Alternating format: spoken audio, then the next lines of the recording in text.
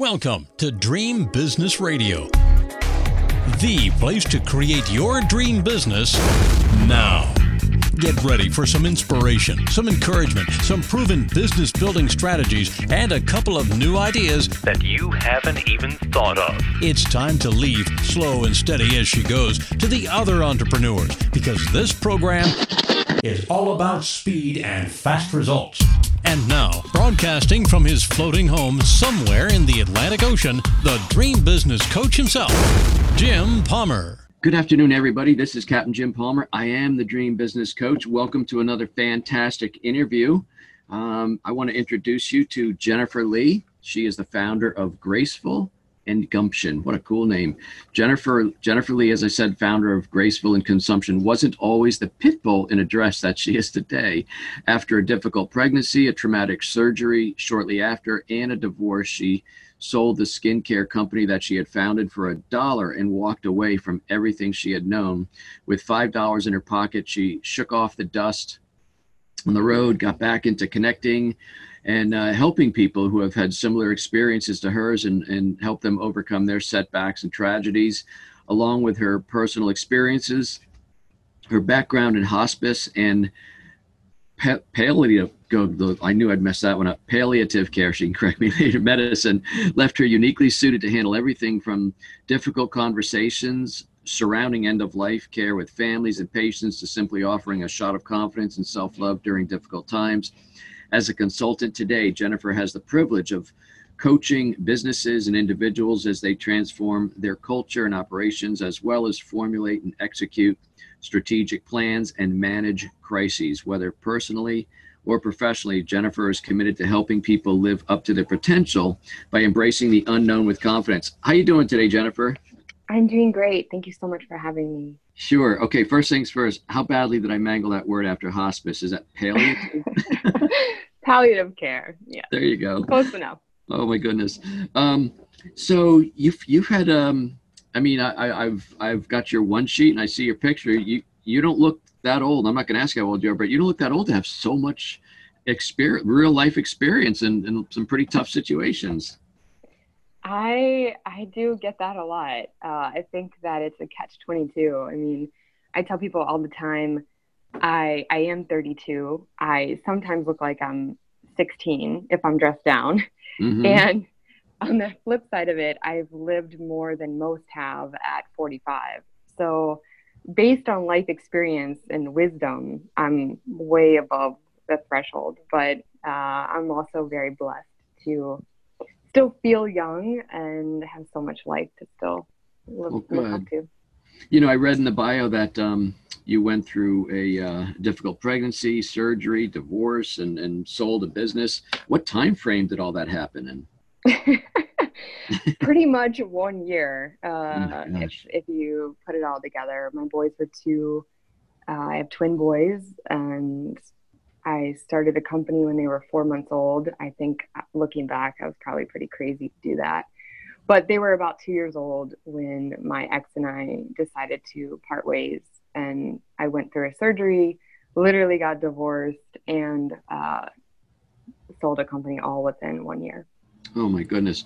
We have twins. We have twin girls, but that's that's quite and we had the twin girls. I believe our older sons were 3 and 6. So talk about a handful. I don't know how my wife ever managed that, but what a handful. And then you started a business when they were 4 months old?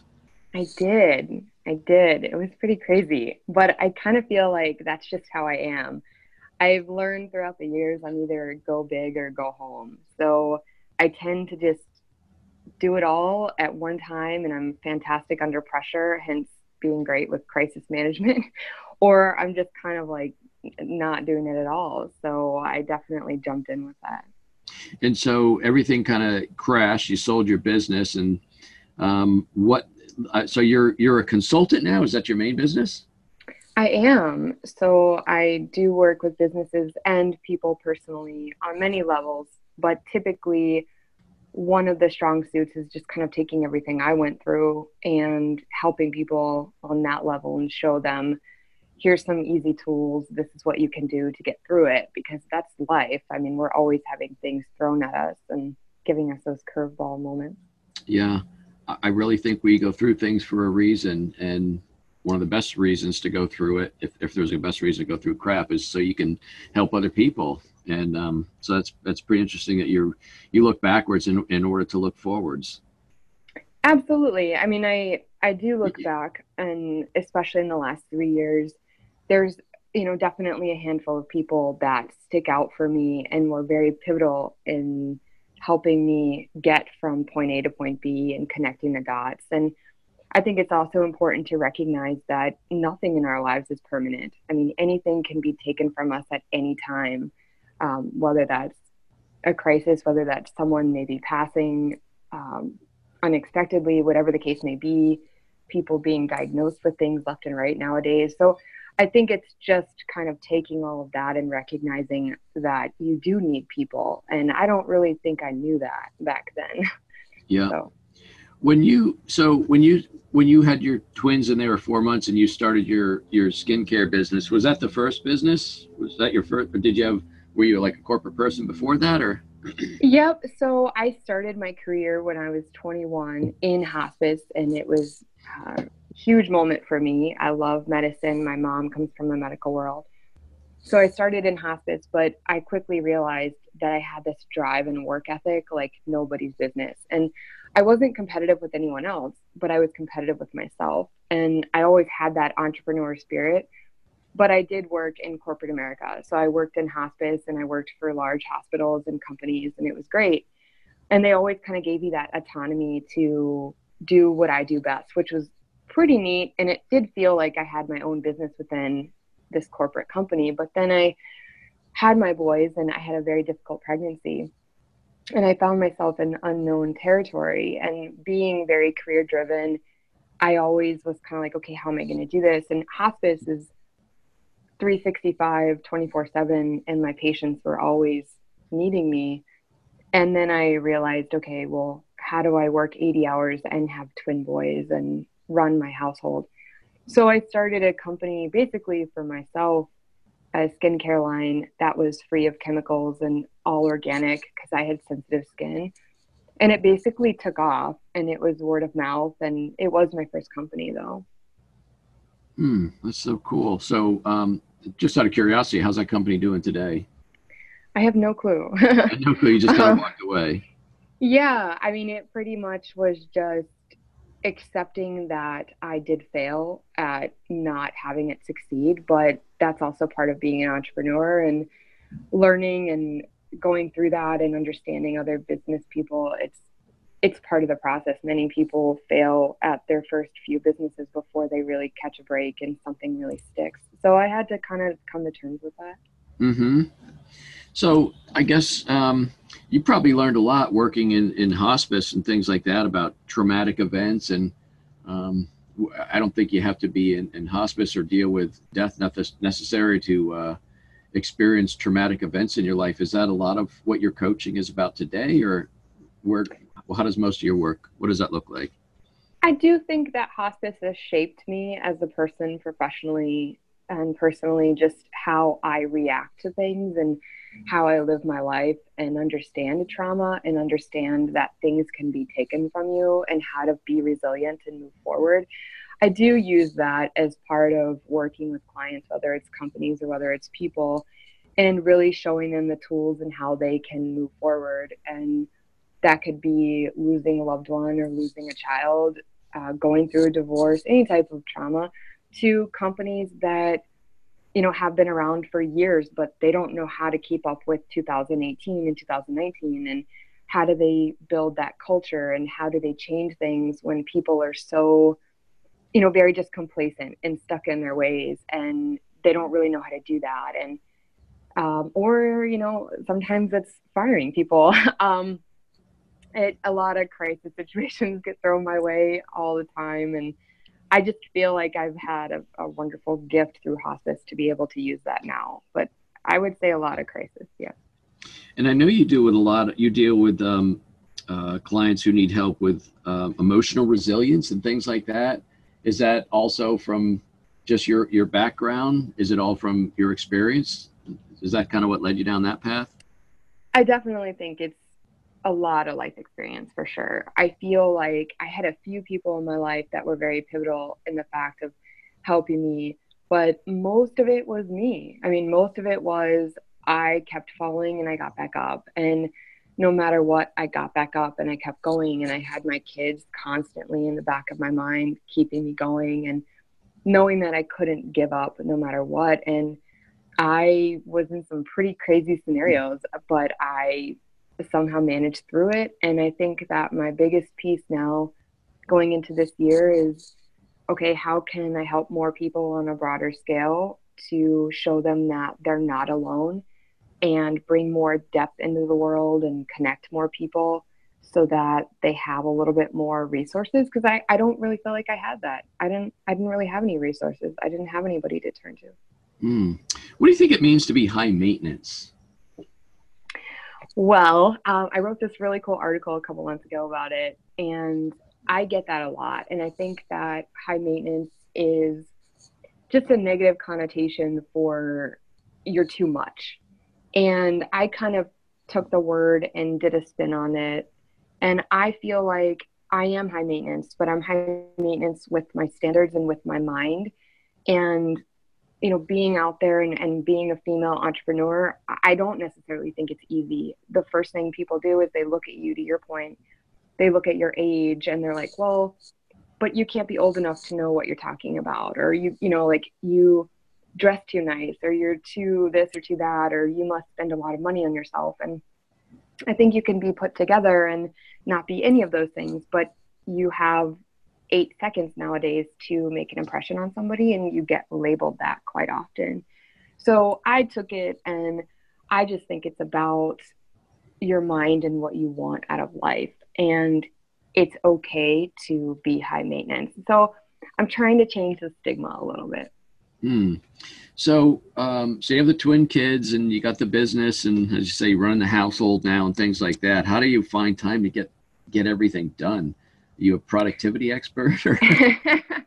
I do a little bit of that. I help people and companies be more efficient in maximizing every minute of the day.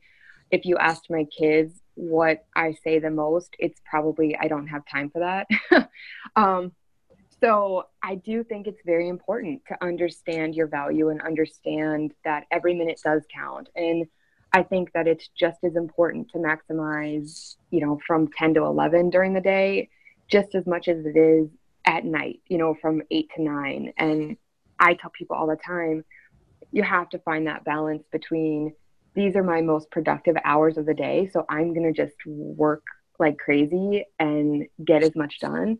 But then at the same time, make sure that you're balancing time for yourself or time with your family. And I think the problem nowadays is everybody's glued to technology. So are you really being present with your wife or your husband or your kids, or is your mind somewhere else? And I get that a lot. A lot of times people are there, but they're not really there.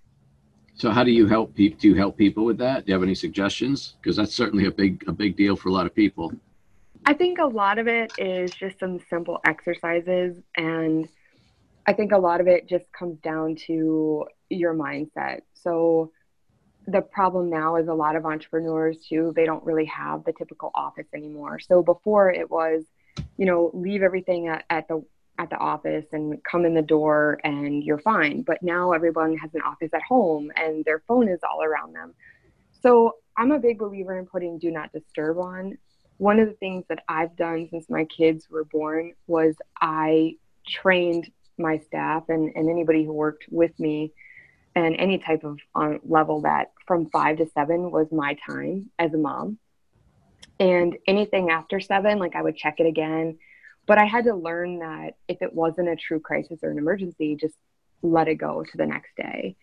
And so I used to put my phone in my closet upside down so that I knew I would not go near it from 5 to 7.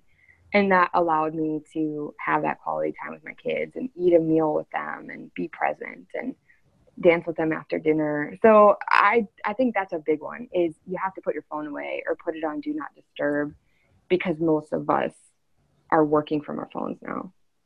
You know, it's interesting that you share so much about your personal life, which is in a way part of your calling, I think. So how does vulnerability allow someone to, how do you teach people to be as vulnerable as you've been? I don't think it's easy. I think vulnerability is so needed in the world right now, and it's so important. And I do think it is my calling to help with that. But it hasn't been easy for me. And I think going through trauma after trauma after trauma, I learned that I had to be vulnerable and I had to ask for help, which was not really something I've ever done until I was 28. But I think it's important that people start to kind of peel back the layers. And it doesn't have to go from 0 to 60, but it does have to, like, you can start by asking simple questions. So typically someone will say, "How are you doing?" And the normal response is, "I'm doing good." Really doing good. You're just trying to do your best to It's an kind of auto cover it reply, up. right? It's like an automatic reply. Yeah. So sometimes it's stopping yourself and saying, "You know what? I'm really not doing good, but I know I'm going to get through this," and maybe just sharing a sentence or two about something. That's a really great way to kind of just start it. But I think people, it's just too quick, right? It's just everything's so automated and everything's just generated. Like now, even when you write an email, it kind of populates it for you. "Have a great day," or "I'm doing good." So it's kind of taking away the easy way, and you have to kind of reprogram your brain to be like, "You know what? I need to go deeper into this." And it's not easy, but it is something that can be learned. Do people, do they approach you in your business if they've had a traumatic event, or do they find through conversation that you've had these traumatic events, and do they then open up? I'm curious about the timing of some of that. Every Several different ways, but I will say usually it's just through networking. I'm a huge believer, and you have to be out there and you have to be meeting people and putting yourself out there to just kind of continue to meet people. But usually I'll meet someone, or a lot of my clients are word of mouth because they have worked with me, and then they will recommend to someone else and say, "You know what? I do feel comfortable with this person." But I'm a big believer in, you have literally 1 minute to connect with somebody on a deeper level and keep it going. So it's either going to be surface level or it's going to go deep, and it's going to go fairly quickly.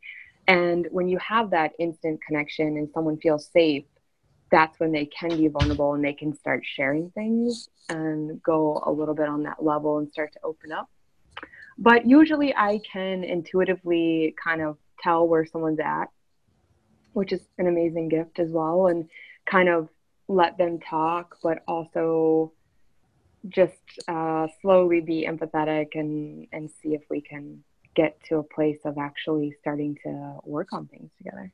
So do you spend time with your clients, Jennifer, helping them to live more confidently, or, I mean, is that part of what you do? Part of it, yeah. I mean, like, I've had some clients that are wonderful friends of mine now, but I had a few gentlemen that went through a divorce, and they didn't know what to do. They're very successful in their career, but they didn't know what to do with their house. They didn't know what they wanted to do with their life. They hadn't dated in 20 years. And so they were trying to figure out, okay, what's next? And part of that is a lot of internal work that I help them do, but I kind of just give them the tools and they do it on their own. But I'm just kind of there to help them go deeper and figure out what's really going on and how do they want to change their life, or maybe they want to get out of a nasty cycle of going after the same type of person over and over that is no good for them. Wow. I'm curious, in your information packet that your company sent me, what's the difference between alpha feminine and alpha masculine women? I've never heard of those terms before. So pretty much, like, in the last year, I've kind of come up with it as I've worked with so many clients. And here's my simple breakdown. So there's kind of this box of people that I've created, and people can change. Usually I've found that they change every 3 to 5 years a little bit, and not everybody has to. But for example, a female can go from alpha masculine to alpha feminine. And what that means is that they are partnered with somebody and the shift has taken place. So I'll use myself, for example. I used to be alpha masculine. So I was the one who was just like gung ho, doing everything, running the house, just like a light bulb was going to burn out. And then I switched gears and I transitioned to, I really like my natural state is to be alpha feminine, but I never really trusted anybody in my life to take care of me. So that's why I was always alpha masculine. And then I kind of had to reprogram myself to be alpha feminine. And what that means is the person that would work best for me in a romantic relationship is alpha masculine now. So before, it would never work. But it's really kind of understanding your behaviors and where you are and understanding who you're going after. So that's it. And again, it's kind of like a little bit of a lengthy process, but it's kind of really fascinating to understand who you are and then who your partner is. And it helps you just really respect them more. Last question, who do you enjoy working with most? Do you enjoy working with men or women, or is it 50-50, or like what if in your dream business, who do you help more of? I would say naturally I gravitate towards more male clients. I don't have a preference per se, but I think everyone's just different. I think just my personality, I'm pretty transparent, and I don't know if it's just from the East Coast or what, but I kind of just lay it out there and I don't sugarcoat anything. So I do find that my clients, I typically resonate more with male clients. However, I do have female clients as well, and I love working with women. I just think that most of my clients are men. That's awesome. Jennifer, how can people connect with you and learn more about you and what you offer? So my website is gracefulandgumption.com, and I thought that was an appropriate name for my blog and my company, just everything that I went through. I am on Instagram as well under Graceful and Gumption, and you can always reach out on my website and connect that way too.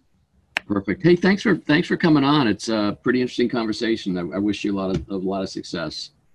Thank you so much for having me. I greatly appreciate it. You're welcome. Hey, folks, that wraps up this very special interview with Jennifer Leigh, the founder of Graceful and Gumption, and connect with her at gracefullandgumption.com. My name is Captain Jim Palmer. I am the Dream Business Coach. Until next week, another great interview. You take good care. Now it's time to go implement what you've learned. Great ideas are nice, but results only happen through action and implementation. So stay focused. Kick all distractions to the curb. Sleep a little less if you have to. And create your dream business now so you too can live your dream lifestyle. To learn about building your dream business, join Jim's free Dream Business Facebook community at dreambizgroup.com. That's dreambizgroup.com. See you next week for more Dream Business Radio.